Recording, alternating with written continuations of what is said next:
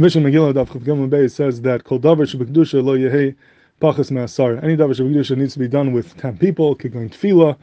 Any type of tefillah which is a Davar Shebekdosha, you need to have 10 people. How do we know this? The Gemara says that we learn out a Gzera Shava. It says V'nikdashti b'seich b'nei Yisrael.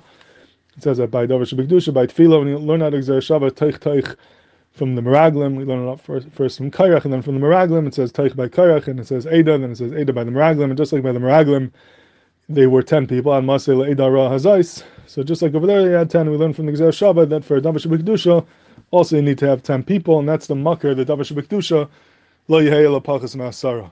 And the kasha is obvious over here. How could it be that we're learning out Davar Shebekdosha, one of the most kadosh, holiest things that we do, from the Meraglim, from the Chet Meraglim, which is a Chet, which was the total Hepech of Kedusha. We're learning out a Davar Shebekdosha, davening to HaKadosh Baruch Hu, from a Davar that was considered a Chet Chomer from the Megilah Hara'ah הזאת. How could you learn out a Davar Shebekdosha from a Davar that seems to be the Hepech of Kedusha? And even though it's a Gzera Shava, but as you do it, there's always a shaykhis between the Lamed and the Melamed.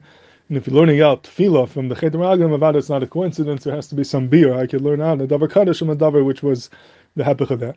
And I thought that perhaps the Hezbollah could be like this. We know there's a Yedudik beer in the Chet Meraglim, written by many Svarim, that the pshat is like this. The Meraglim were tzaddikim, they were kedoshim, and their avada were mechavim l'shem shemayim. The Meraglim had a tiny like this. They knew in the Midbar, when Klal lived in the Midbar, there was a hanhaga of kula ruchnias. It was a mamash a hanhaga of ruchnias, a spiritual hanhaga. The kemat were mufkim from all gashmis. They didn't have to work for a living. They didn't have to worry about their food. The man came down in the shemayim. They didn't have to worry about their clothing. It was a hanhaga of neis, hanhaga of ruchnias, almost an existence of malachim. And the Meraglim felt that when they didn't come into Eretz Yisrael, everything's going to change. They're going to live a more Megushindik life. They're going to have to work for a living. They're going to have to be involved in Avodas HaKarka. Things are going to become much more Megushindik, and there's a chashash that will pull them away from their tachlis, from the tachlis of Ruchnias. And they felt that this is not a good thing, so they were bedavka maitzi diba.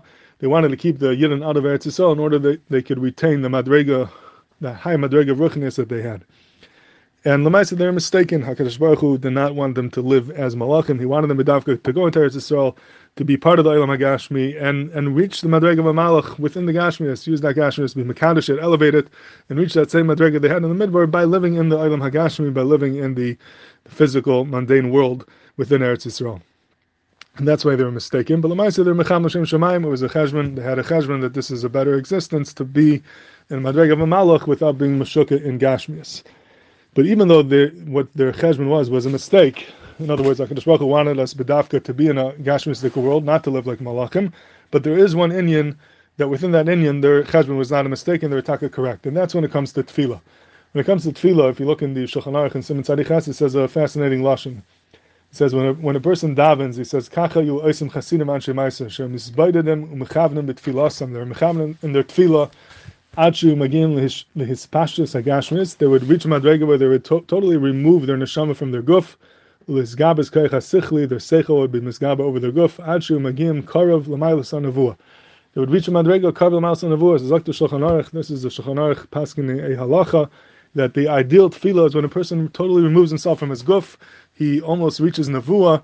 His neshama is nispashet from the guf, and he lives during tefillah. During tefillah, at least, the person has to be in the existence of a malach, totally removed from Eilam Hazah, totally removed from Gashmias. So I think that the Kavanah of the Meraglim, Hagam, that it was wrong, it was a chet, and it was off when it came to the normal existence of a Yid. HaKadosh Baruch Hu wanted us to be in the Eilam HaGashmi and be Mekadosh it, but when it comes to Tefillah, they're right. Within Tefillah, they're 100% right. The Hanhaga that the Malachim wanted, the Hanhaga of Ruchnias, of being a Malach, during Tefillah is the correct Hanhaga. It's the rest of the day where a person has to be in the Eilam HaGashmi. So being that within Tefillah, the Meraglim are right. It comes out that within Tefillah it's taken out a chet. It's only a chet if you go with the Mahalach the Meraglim during the rest of the day, the rest of Avodas Hashem. But in Tefillah itself was taka correct. Within Tefillah, taka person should remain in the Madrega of a Malach. He should be totally removed from Gashmias. That's the ideal Tefillah, and that's the way Tefillah should be.